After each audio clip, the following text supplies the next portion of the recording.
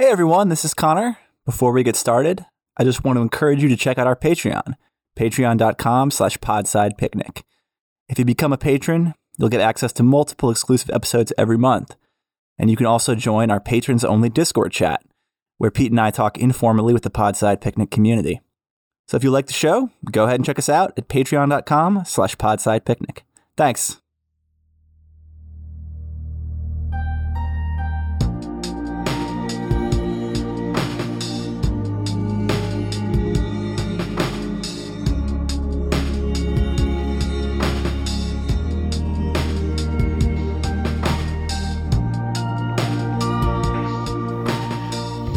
Welcome back to Podside, everyone. This is, of course, Carlo, and today we have a very special guest. Hey, Pete, what you doing? Hey, man. Well, just getting ready to talk crap books with you. Hey. Yeah. And just to be clear here, folks, the marching order is me first and then Pete. Pete, you got to roll for initiative soon. But, right. We're going to be talking about the D&D movie Among Thieves, which I believe released like 9 days ago, like a little bit more than a week ago. And I have to say that I was resisting, and then I heard some good word of mouth, and I said, damn it, I got to go see this movie. And then I totally told Pete that he had to see this movie, and here we are. So, Pete, was it in position? Was it onerous for you to go see this movie? Well, I mean, do we talk about whether we like the movie yet? I don't know. I would say there were better days to go see a movie because it was nice today, man. Mm-hmm. But if I were going to see a movie, this was a decent one to see. Yeah. I think I went on I ended up going on a weekday, and I don't know about you, Pete, but the movies are back, baby. There was a grand total of maybe 3 people in the theater. We had more than that. Like, I would say the theater was 10% full, but that was like 30 people. Fair enough. Yeah. I mean, also what is it? Easter Sunday. Behold, he has risen. Hello, Pete. And do you want to show me your wounds, Pete? I'm not sure I believe you. In Kansas, they don't sell beer on Easter, and I'm not happy. Oh no, is that a blue? Is that like one of these blue laws or some shit like that? Yeah, it's leftover blue law stuff. They can never get rid of the right ones, right? Right. Yeah. Well, when I lived in Minnesota, for most of the time I was there, the bars closed at like 10:30, 11 o'clock. It was bizarre. Well, we have that here, except within like Baltimore City and Baltimore County, there are several places, like most everything is closed on Sundays. Like liquor stores, but there are a few that, their liquor licenses had been grandfathered in. And so, So they're like closed-ish. So, I mean, the other ones are closed. And then there's the lucky few that apparently, had them before that came through or something. Who knows? Anyway, we're not going to be talking about blue laws here or the history thereof. We're going to be talking about head empty, no thoughts type of movie. Again, D&D movie, Among Thieves. And honestly, you know what I'll say, Pete? I'm not going to pronounce it good or bad just yet.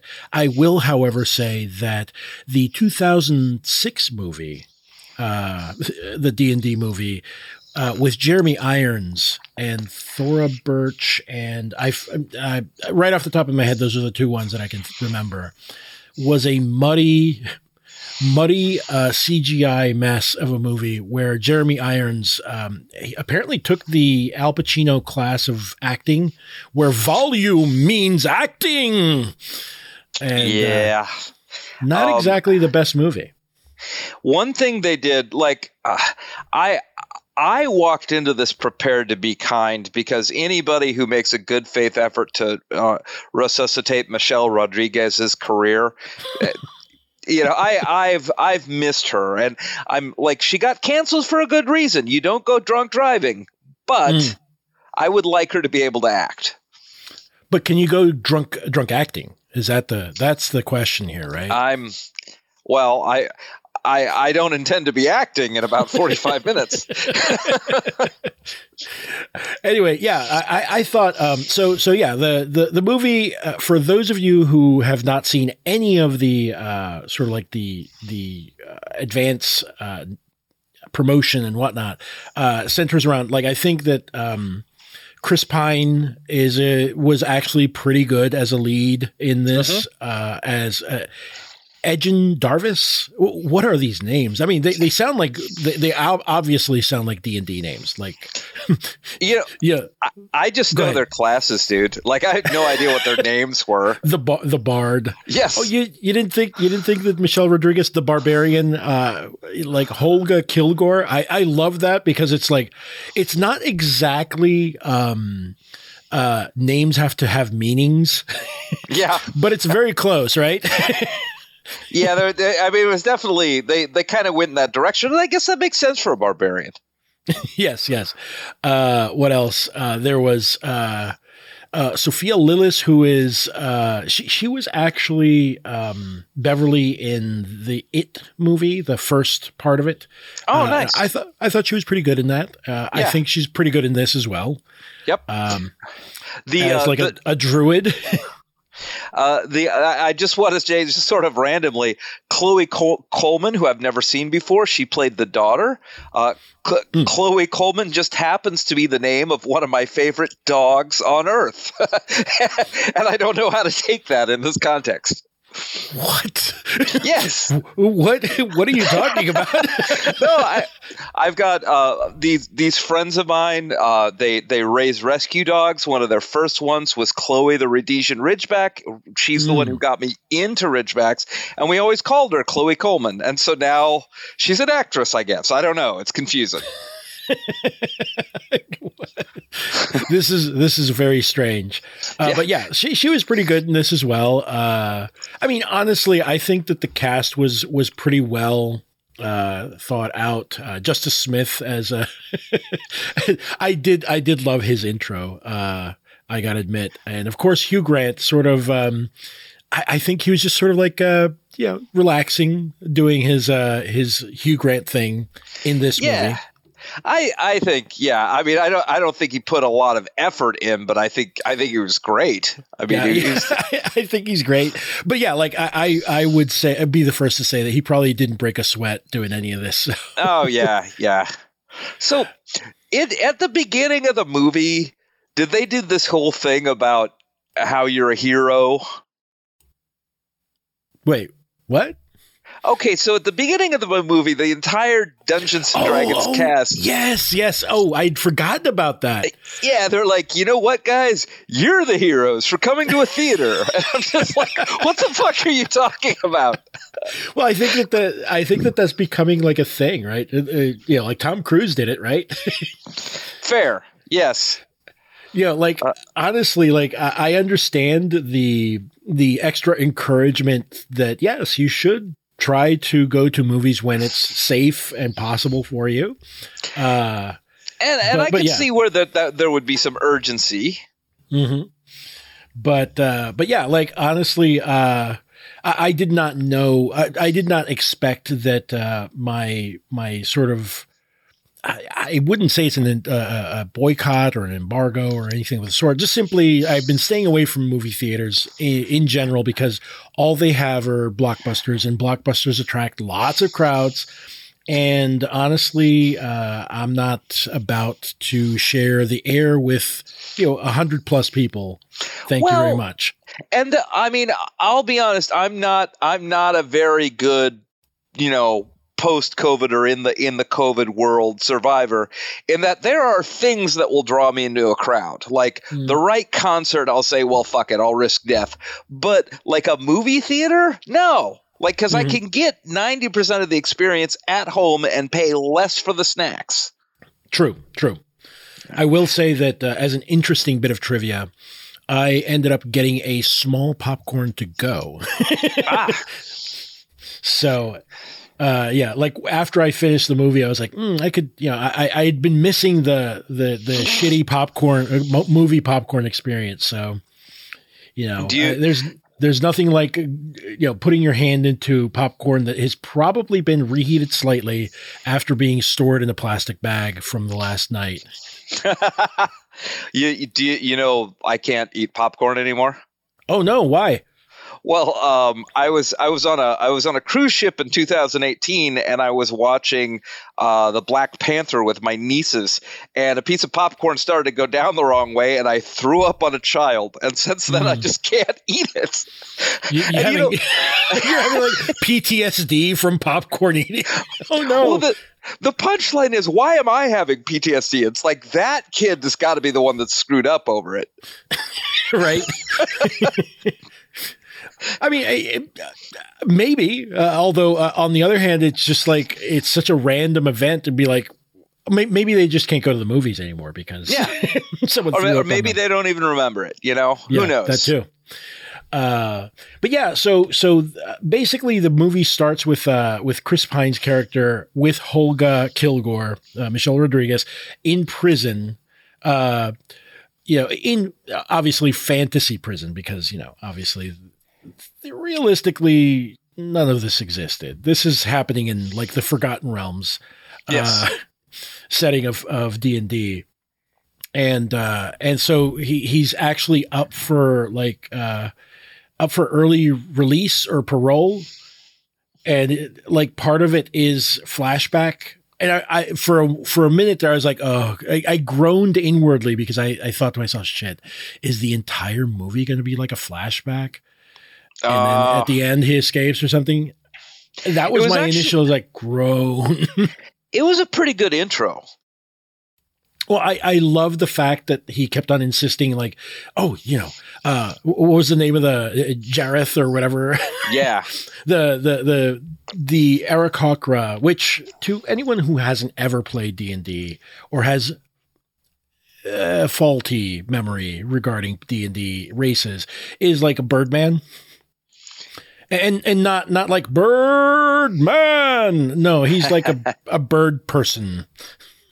Also, I do want to say, Pete, one of the things that really sort of got me excited was watching some of the practical effects and the puppetry stuff. And it was so nice to finally see something that was like practical effects when they could manage them, and CGI when they could not, when it just became something that was not able to be duplicated. Right. Somebody loved this movie. I mean, I wouldn't go so far as to say it was me. I enjoyed it. But somebody was like, we are going to work the shit out of this, and we're going to be whenever we possibly can, we're going to put muscle into it rather than have it, have an AI design this lich kind of stuff, Mm-hmm. Yeah. Well, I mean, I think that's exactly it. I feel like to a certain degree, I agree with you that this is not. I don't think that this is a great movie. It's a good movie. I think it's a good movie. It's very entertaining. I would say that it's along the same lines as the 90s Mortal Kombat in how charmed I was by the effort. That's high praise. Yes. I mean, I honestly really enjoyed myself. It didn't feel like this was something that, and of all things, right? A Hasbro owned company, Wizards of the Coast, that churns out product like there's no tomorrow, actually took a moment to not produce an assembly line movie of their product. So I do really appreciate that, even though I don't think that there's great cinematography. I think that many times it looks like it's a TV movie, but that's fine. I feel like where they could swing for the fences, they tried. Right. Exactly. And one of the things one of the things that makes or breaks a movie like this is if you come in as someone who has the original Dungeon Master's Guide all the way to 5e, and you're just like into that shit. Are there breadcrumbs for you? And if your mom comes and doesn't know shit, is there something for her? And the answer is yes, both sides. Like they talk about Neverwinter, they talk about Waterdeep, they talk about Baldur's Gate. Like there's all sorts of, like, you'll recognize the monsters if you give a damn about that, and if you don't, it's an adventure movie. Like you don't know what everybody's Thaco is, you know? Right. I think that's the other thing that's really interesting to me, because I was watching it with sort of like that dual point of view, right?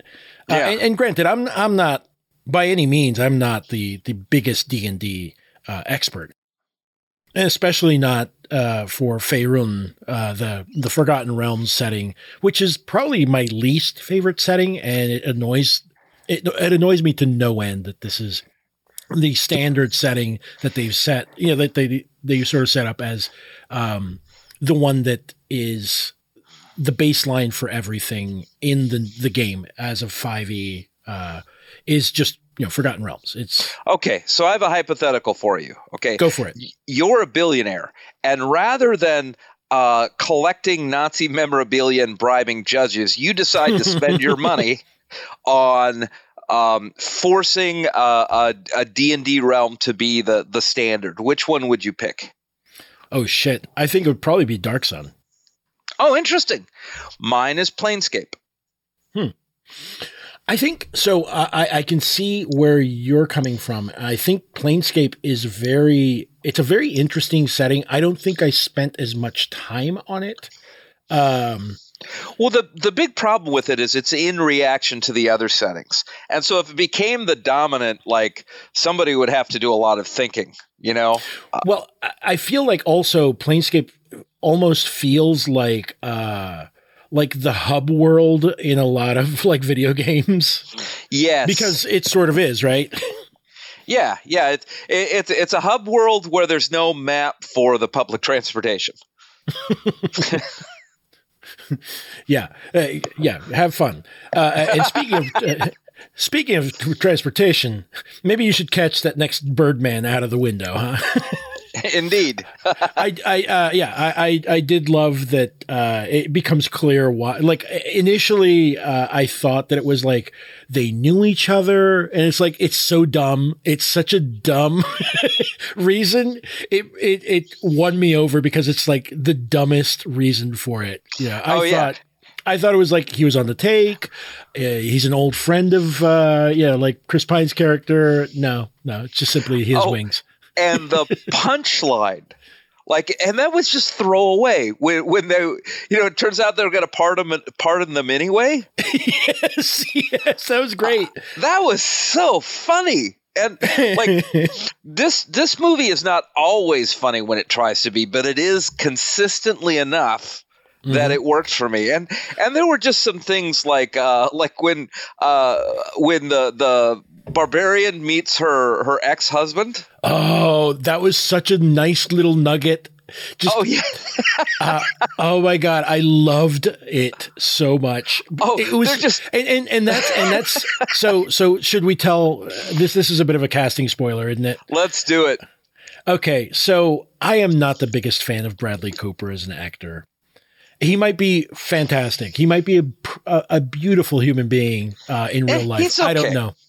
But as an actor, I'm not won over by him. And here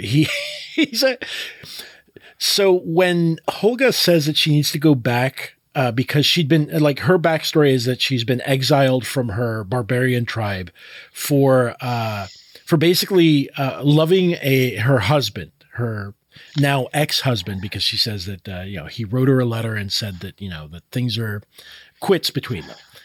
And so when she goes back to the barbarian village, you're like expecting like some hulking brute or something like that. No, it's Bradley Cooper doing a pretty good, like they did a pretty good job mimicking the Lord of the Rings camera trickery in making him look like a halfling. It was wonderful. I mean, loved it so much. honestly, and they had great dialogue and everything that's going on there, and about 40% of my brain was spent imagining her stepping on him. or like his new lady love, who is also an equally large barbarian woman, if not larger. Yes, and him sort of like like climbing on her, just because she's large enough to do that. I don't know, man. It's I gotta admit that my mind went there as well. A little bit. It was like, ooh, yeah. How's that work out exactly? Well, I'm happy for them anyway. Right. We left after that scene. I mean, yeah, we're not. Yeah, and I think it's a great little tidbit, because then it sort of ties up a little loose end that they didn't have to really tie up. Really, honestly, there's like, I'm trying to think. There wasn't even anything there that she needed to pick up, right? Yeah, she didn't know it, but there was a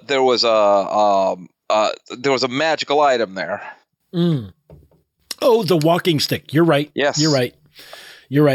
But that could have come up in a lot of ways. Yeah, exactly. Well, I mean, I do feel like it's like a weird little thing that feels like, oh, okay, that's nice. And then later on becomes sort of important, which was a nice, honestly, a nice little plot twist. Not a major one, just simply a thing that comes up. Yeah. Right. I feel like there's a lot of effort put into these types of things where it doesn't feel like it's important at the moment.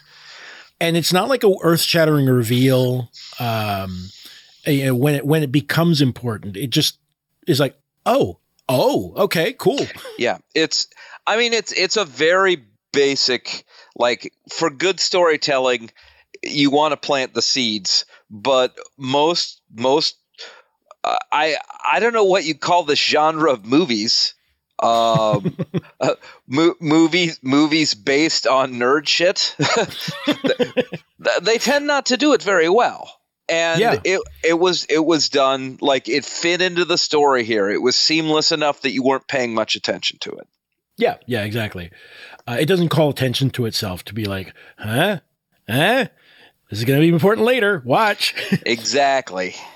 So yeah, and then they're basically, as when they head out from there, they're basically trying to get the crew back together, right? Because we have Justice Smith, who is a so-so sorcerer?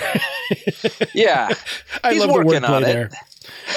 I also like the fact that when he's doing his like little stage performance, like he's doing shitty tricks, and people are like, and behind their backs, like he's basically, see, that's the thing.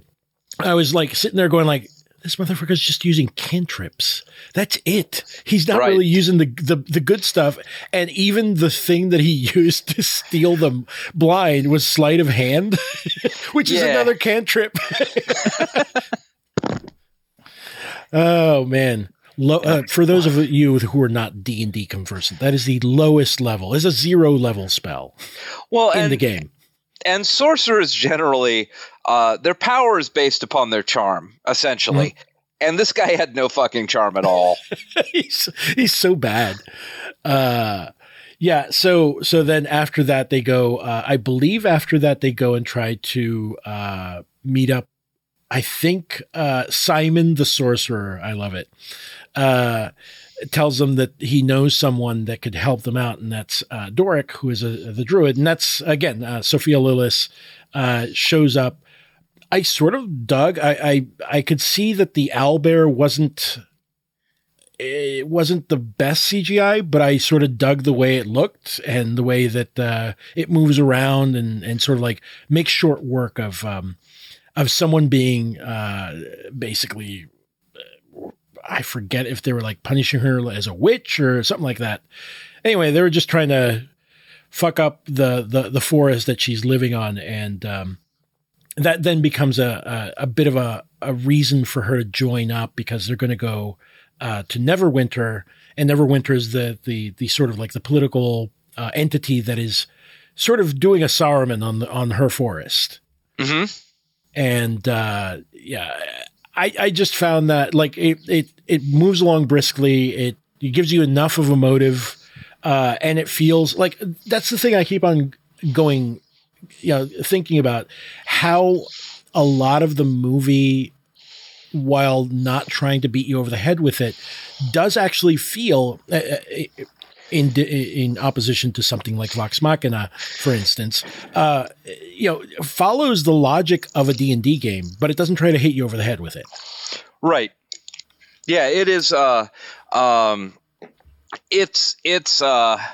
It's an homage. They're not trying to be cooler than the material, and Vox is definitely trying to be cooler than the material.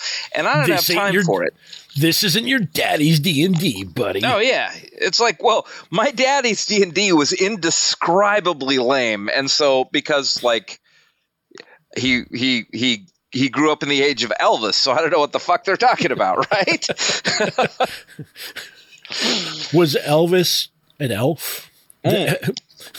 I honestly think he would enjoy role playing.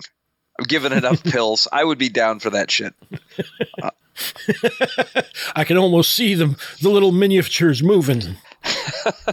So, can I give you a slice of life about what's going on with me right now? Go for it, man. So it is the first really nice day of spring.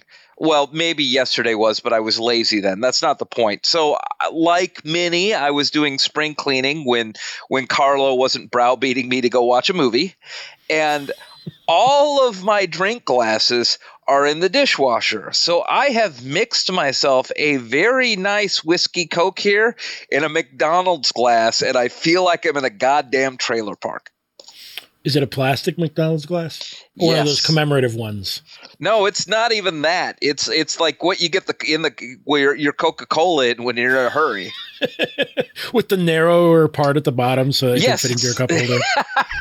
Beautiful. That is exactly right.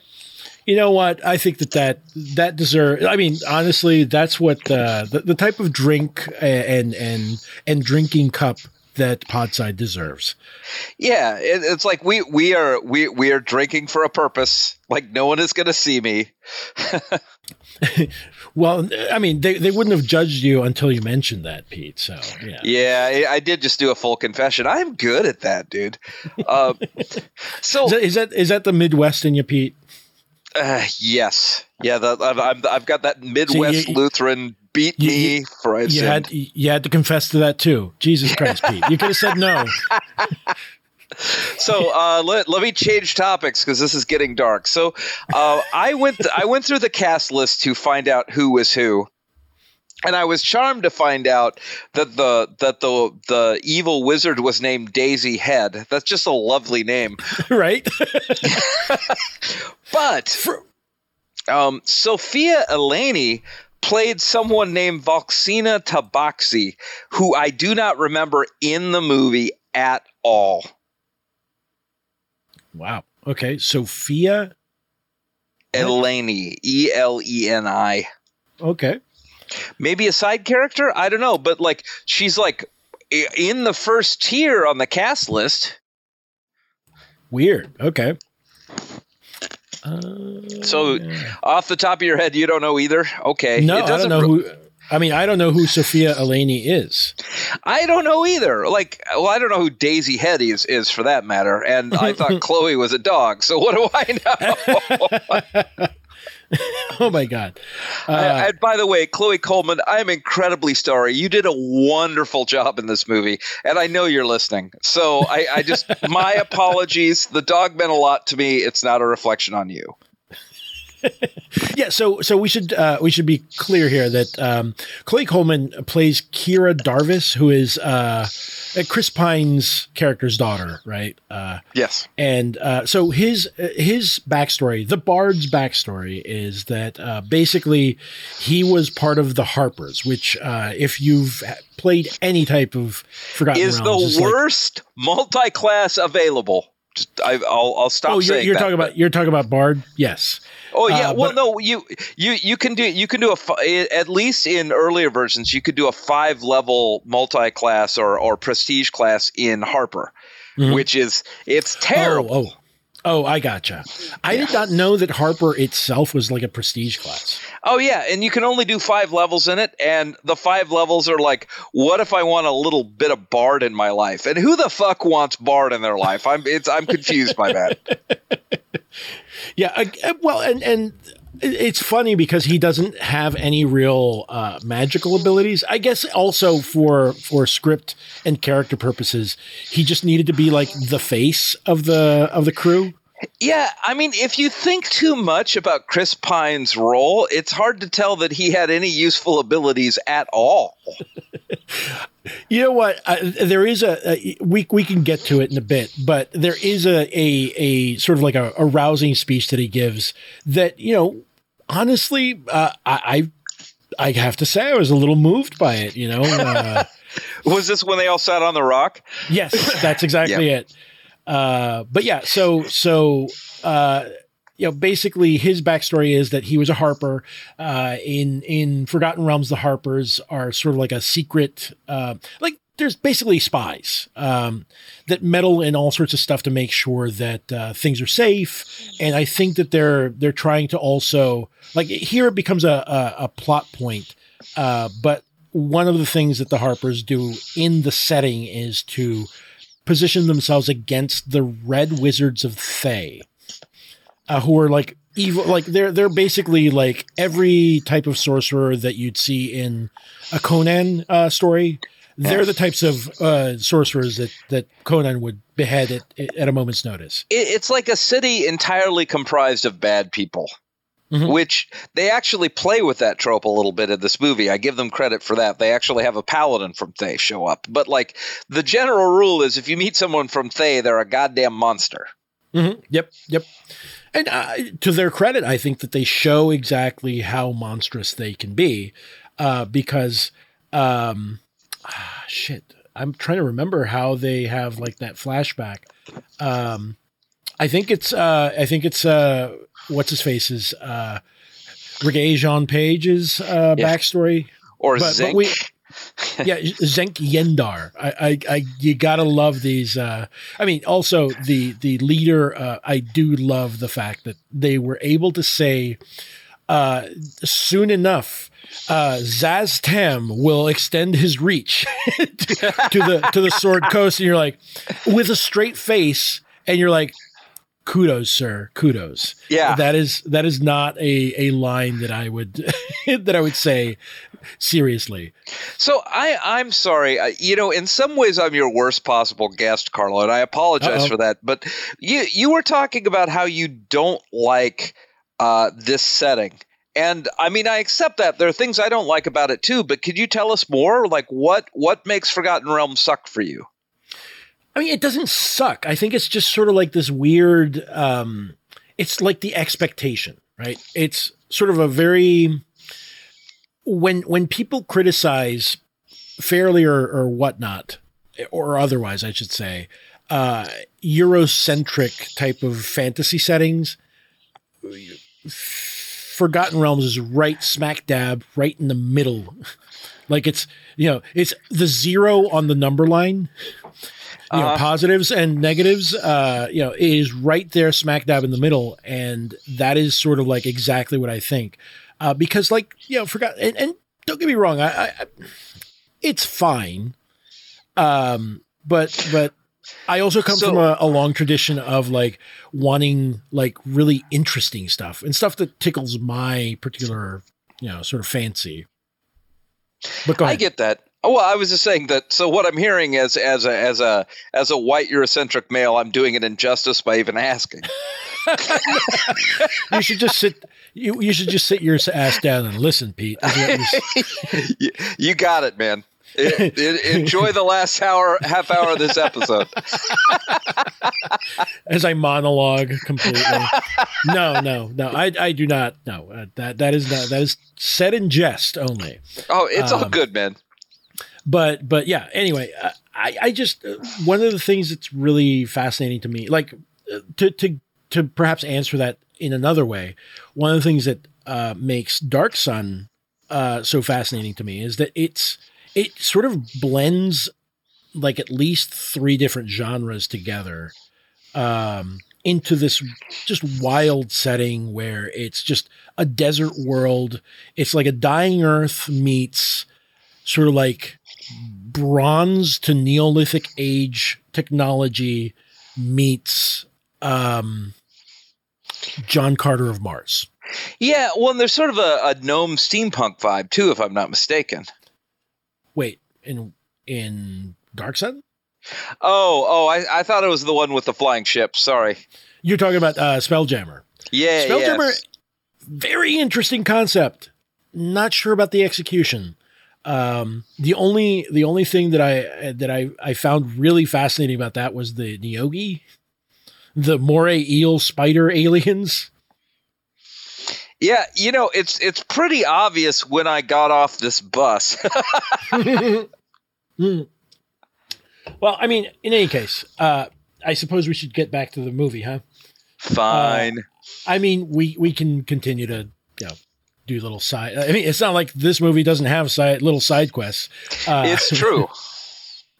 But yeah, like they basically find out that after they've gotten back together, they've actually gone back because part of Chris Pine's character's backstory is that Hugh Grant, Forge Fitzwilliam. Now that's a name that inspires trust.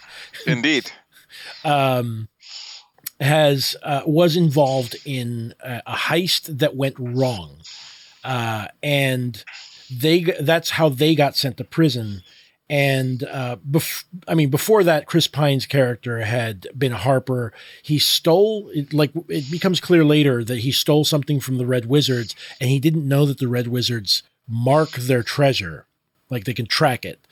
And basically, his little petty theft managed to get his wife killed.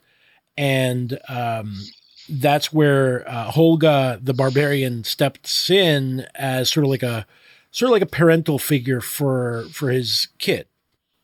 And in the meantime, Forge basically tells them that there's a Harper stronghold where they store like these magic treasures that are too dangerous. Hey, Chewie. Yeah, I need to explain what's going on here. Leia was having a nightmare and woke up growling, and Chewie came out here ready to kick the ass of whoever was bothering her sister, which is nobody. Well, you know what this world needs a Freddy Krueger Dream Warriors dog remake. Chewie jumps into the dream. There's also a dog Freddy Krueger. Honestly, I would pit Chewie against Dog Freddy Krueger, assuming Dog Freddy Krueger didn't set traps. Because he's got no brains at all. But if courage has anything to do with it, I know who I'm putting money on. Well, I'm also thinking that Chewie's just large enough that he could just be galloping full tilt with all the traps just sort of like, on him. And it doesn't really stop him in any way, shape, or form, There is some truth to that. But last week, here's a new digression. I went outside with the dogs, and a possum was going through our yards and went through a hole in the fence, and Chewie expanded the hole in the fence and kept going. So one of the things I had to do today was put a new board in because he just took it out. This is like hot fuzz where it just runs through the fence. Exactly. It's like later on he would have thoughts about, well, that's the fence line. I can't go through there. But, in the heat of the moment, that just never crossed his tiny brain. And again, I think that all these little digressions also mimic a regular D&D game. Indeed. Guys, can we get back to the adventure? Yeah. Okay, can someone roll? The DM just like pinching the bridge of his nose, going like, Jesus Christ. Anyway, so Forge Fitzwilliams takes him to this stronghold with the wizard. What was her name again? Sophina, played by Daisy Head. Yeah, Daisy Head is such a better name. And she casts like a time stop spell, and they escape. She and Forge escape, and Chris Pine and everyone get sort of ensnared in the spell, and that's how they end up in prison. But they have no idea, like, why Forge, like basically Forge has been taking care of his daughter, outside and so on and so forth. And they go back there and, basically Kira thinks that her dad left her because of treasure and because of money. And go ahead, Pete. I was just saying, and that's because Hugh Grant's character Harlan Crow has been like shaping that narrative the whole time. Harlan Crow? Does Forge Fitzwilliams also collect? he collects Red Wizard paraphernalia, but he's not allied with the Red Wizards. Okay, it's just he hates them so much. He needs he needs to have the memorabilia there to just remind him he hates them. You got to admit, it's a perfect D&D villain name. But so basically, what Chris Pine's character had been going there for was because he'd been promised that there's a tablet of reawakening, which is basically a resurrection, an artifact or a magic item it's a one-shot resurrection spell. And he wants to bring his wife back because his wife was killed with that was the thing I forgot to mention. She was killed with like a red wizard's blade. And apparently those prevent any type of resurrecting the characters or bringing them back from the dead. But this one can, counteract it. So anyway. Yep. And so Hugh Grant being, smarmy, slimy Hugh Grant on screen. He's great. I love him. He's just so amiable and slimy in this movie. It's great. I love it. He does a really good job. And so shit, I'm forgetting what, because they go there and Kira basically says that she doesn't want to go with Chris Pine. She'll stay here. She's not going with him. And so I guess he wants to go recover the tablet of reawakening. Is that what it was? I forget. Yeah, it's a tablet of reawakening. Yeah, I mean, but also like basically they're trying to track down what where it went or where it is or there's something up, right? And he's not sure if Forge has it or no, Forge had given it away or sold it. Hold on. Shit. No, he still had it. But he tells them that he doesn't, right? Because he sends them away. Or they leave. He arrests them. That's right. Yeah, That's right. Like he doesn't tell them shit. He has them hauled off for the reward money. That's right.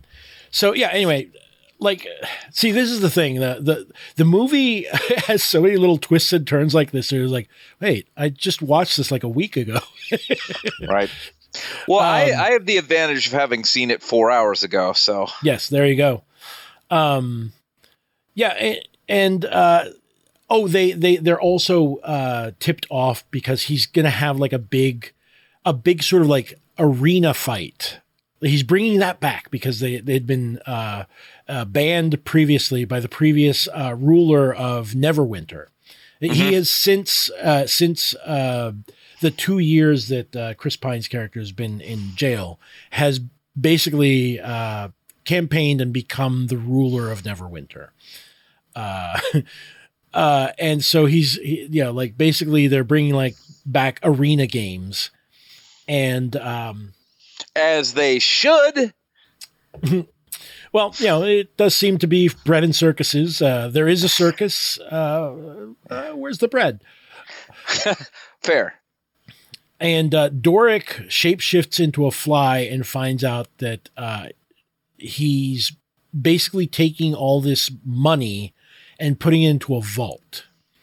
Except that it's got, I forget how she mispronounces it. It's like Mordenkainen or something like that. Mordenkainen is like a big name of of a big wizard. I believe it was like one of Gary Gygax's own characters that he like just wrote into the game. Fuck it. He's a demigod because I'm the guy who made D&D. He designed his own spells. There you go. And so it got a ward, Morton Kanan's ward on it, which means that basically it's impenetrable. Like not even regular magic can do anything to it. And Simon, which is moose crap, but that's okay. Yeah, it's fine. It's a movie. They needed to have that's the MacGuffin that gets them moving to the next thing. Yes. And that's where they meet the Dreamboat, Zinc Yendar. Regagine Page of Bridgerton fame is none other than Zenk Yendar, a reformed Thay enforcer who has now become a paladin. And he is just, what was it you were saying earlier, Pete? That paladins are what? Insufferable pricks who always do the right thing. That's exactly it. Also, no sense of humor. Yes. Doesn't understand like turns of phrase either. I forget exactly what they say, but he's like, I don't understand. So he agrees to get them because they need what is a helm of disjunction, which had been lost in a war like 200 years ago. Also, let me just say, they go out to the battlefield where this used to be, and this may have been one of the moments that got plenty of chuckles out of me. Not a full blown laugh, but there's lots of nice little jokes peppered throughout. Mm-hmm. Because they're basically doing the what is it? It's a revive dead or animate dead, which lets you ask 5 questions, and then they go, they're dead again permanently. That was a lot of fun. It was. I loved. I sort of wish that they hadn't included one of the funnier ones in the trailer, because that was actually one of the funnier ones. Like them bickering and going back and forth. And he's like, why did you have to ask? Why did you have to? That wasn't a question. Why did you make it a question? Okay. Yeah. Yeah. But yeah, like piecemeal, slowly but surely, they keep on. Like I did like the comedic timing on this. It also felt like someone wrote the jokes out in the script rather than go like from behind the camera. Yeah, keep going. Improv. Go ahead. Exactly. God, how annoying. Anyway, so they finally find that the Helm of Disjunction had, like, they reach a dead end, and that's where they find out that Zenk Yendar had finally been given this helmet, and he like finds them. In fact, again, that's the other part of him being insufferable. He's good at everything. Like everything he does is like, God's touched. He can do no wrong. Like even like accidentally, he does the right thing. So what's your least favorite class? Paladin, I gotta say. Yeah. Paladin to the goddamn walk, dude. I hate him. And which one? Paladins. Oh, Paladin. Okay. In all situations, Paladins are the worst. Yeah, I do not. Yeah. I mean, it might be fun to play one in part because of the constraints you have. Yes.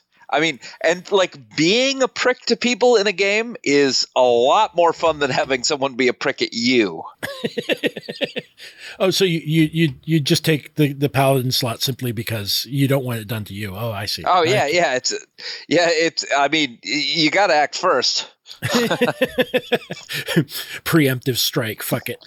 But yeah. So and then that basically leads them to like a place in the Underdark, and that's where Holga's little walking stick comes into play for the first time, because it's essentially the portal gun. Yes, which really they should have played with more, I won't lie. No, I mean, honestly, it looked great. It's such a basic little CGI trick that works fantastic. Right. Also, I loved.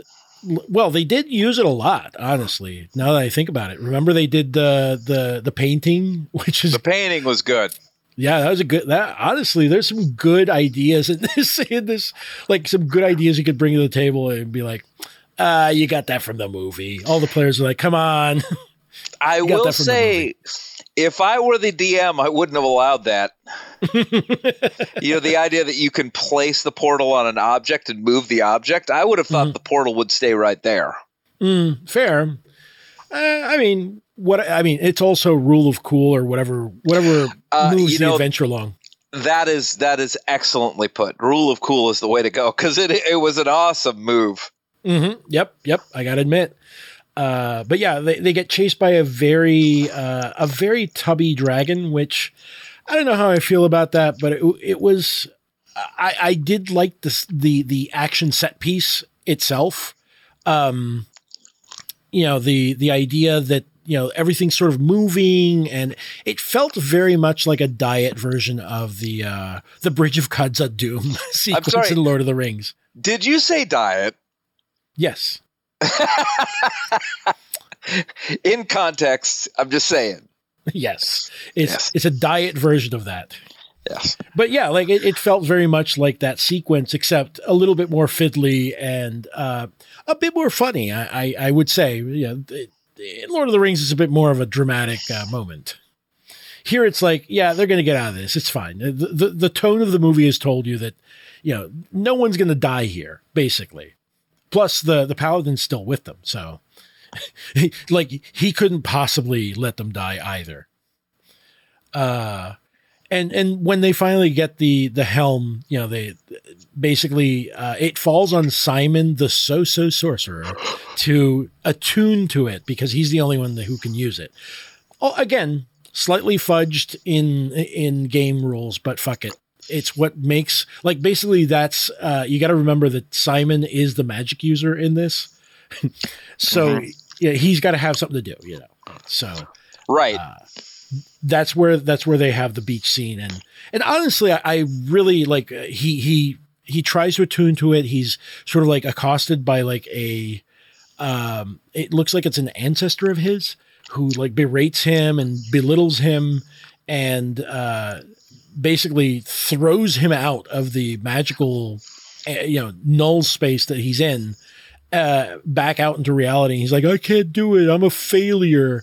And that's where Chris Pine's character's speech about, like, basically he's like, yeah, you're he basically calls them like he sees them to everyone. He's like, yeah, you couldn't maintain you can't seem to be a good sorcerer. Your thing is magic and you can't do it. What's wrong with that? And he's like, Holga here, he can't seem to, blah, blah, blah, this, that, and the other. And that's where they turn on him. He's like, well, what about you? He's like, me? I'm the biggest failure there is. Yeah. It's such a great move because he's not wrong. And honestly, his philosophy on failure, honestly sort of moved me a little bit because it's more or less what I think, which is if you give up and never try again, then you're a failure. You can't win if you don't play. It's one of my guiding principles. Mm-hmm. I mean, you got to get in there and get in the scrum or you've lost. Yeah.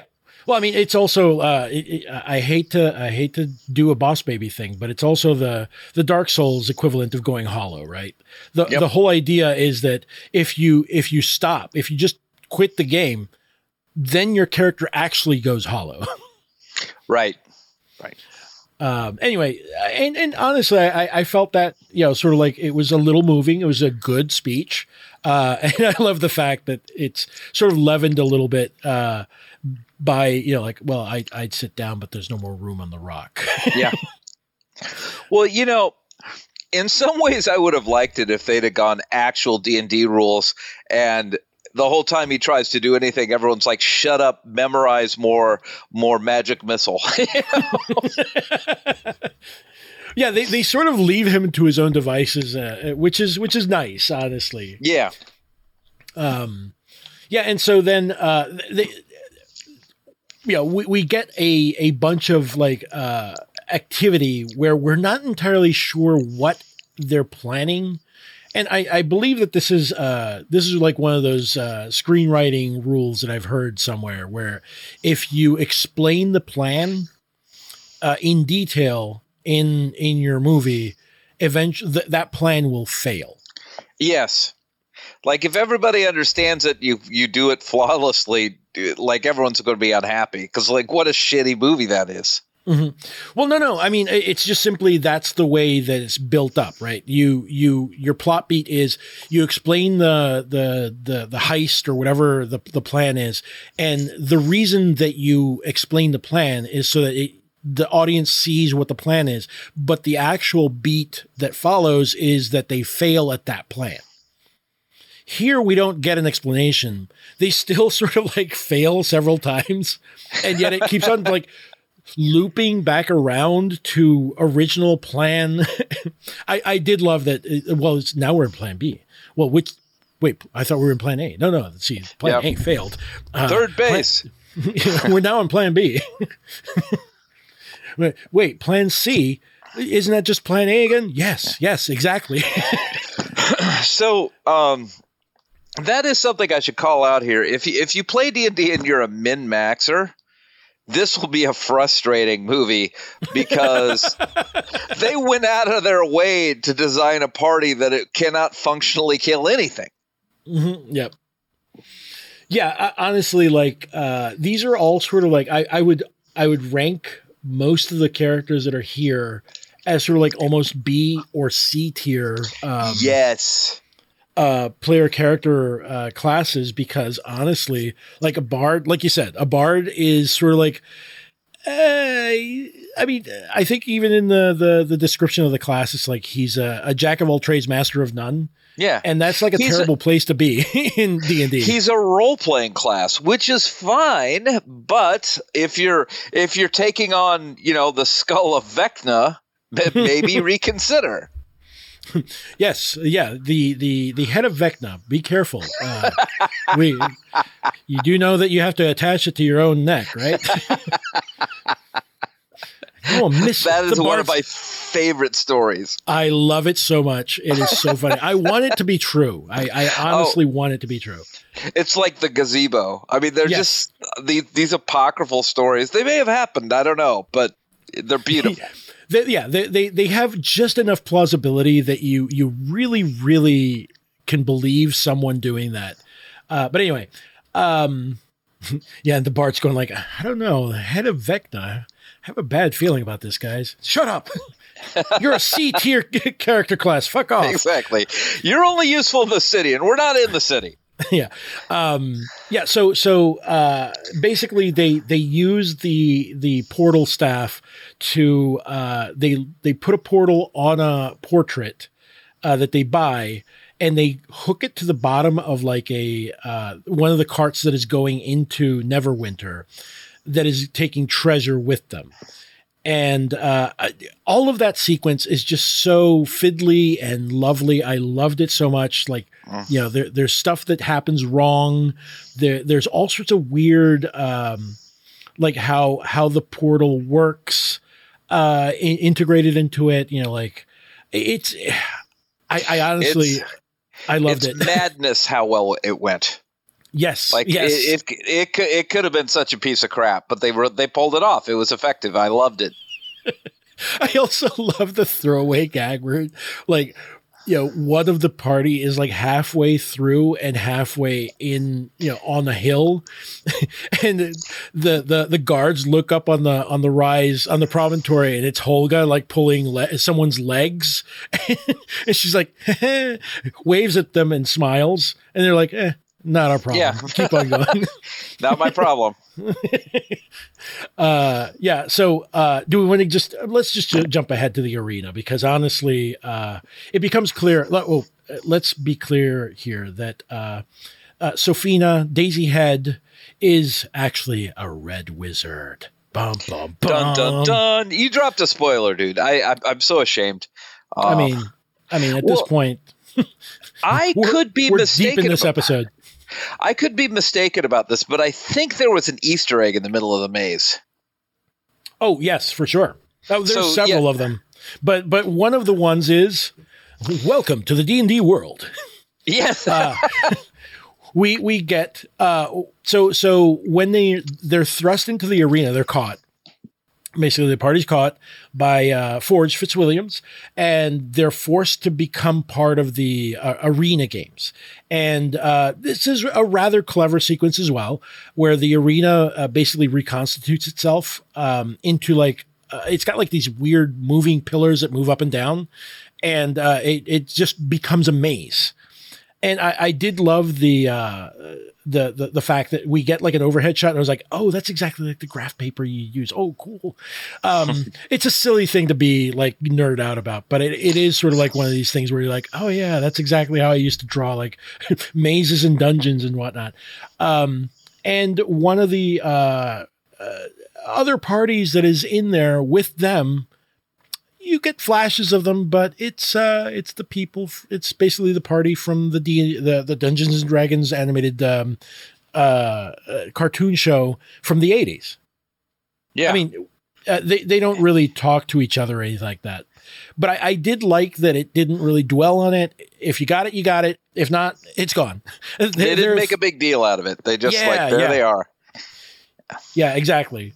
I also loved that their secret portal sort of way to get out of the maze was to dive through a gelatinous cube. It's just like, what the fuck? Yeah, I got it eventually, but my first reaction was like, this seems like a bad idea. Yep. Yeah.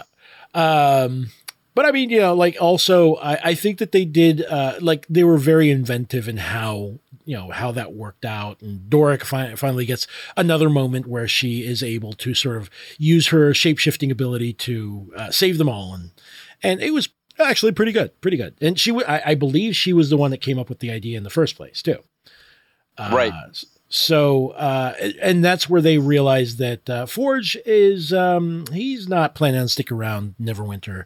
Like basically all of the treasure that he'd amassed from all the people coming to play the games and bet on the games and all that good stuff is slowly being emptied from his vault and taken to a boat where he is going to sail away, off to newer pastures, I suppose, because he is, in fact, as he's told them several times already, a con man at heart. Indeed. And so, man, you know what, Pete? This is what before all of this, there is the one joke in this, the gag that made me laugh till like I was almost crying. And I'm not going to spoil it. I don't want to spoil it, but it involves an illusion. And that was so good. I got to admit. Fair enough. The timing was great.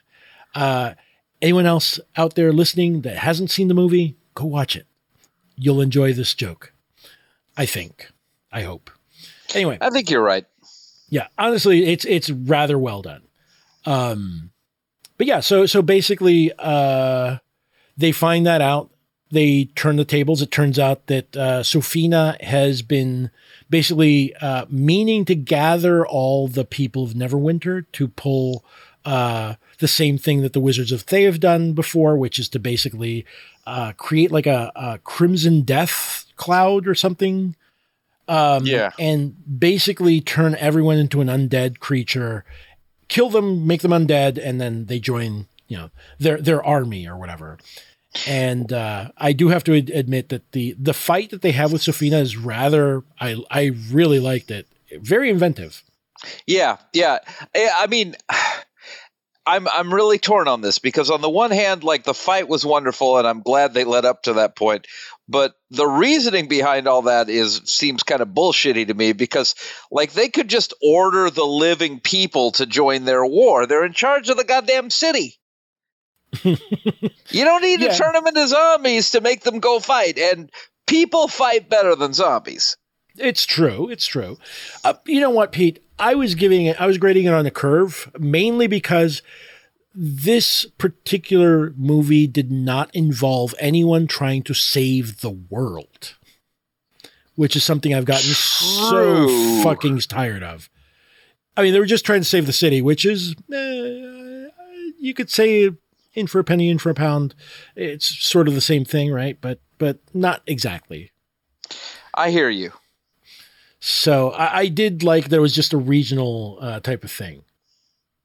But anyway, I also really enjoyed that the last use of the portal staff basically redistributes all the money that Forge had gathered for himself. That was lovely. Yeah. And using his own little campaign hot air balloon. It was great. Oh man. Yeah. So yeah, I really enjoyed this. I had a lot of fun. I don't know, Pete, what did you think? I think it's worth seeing.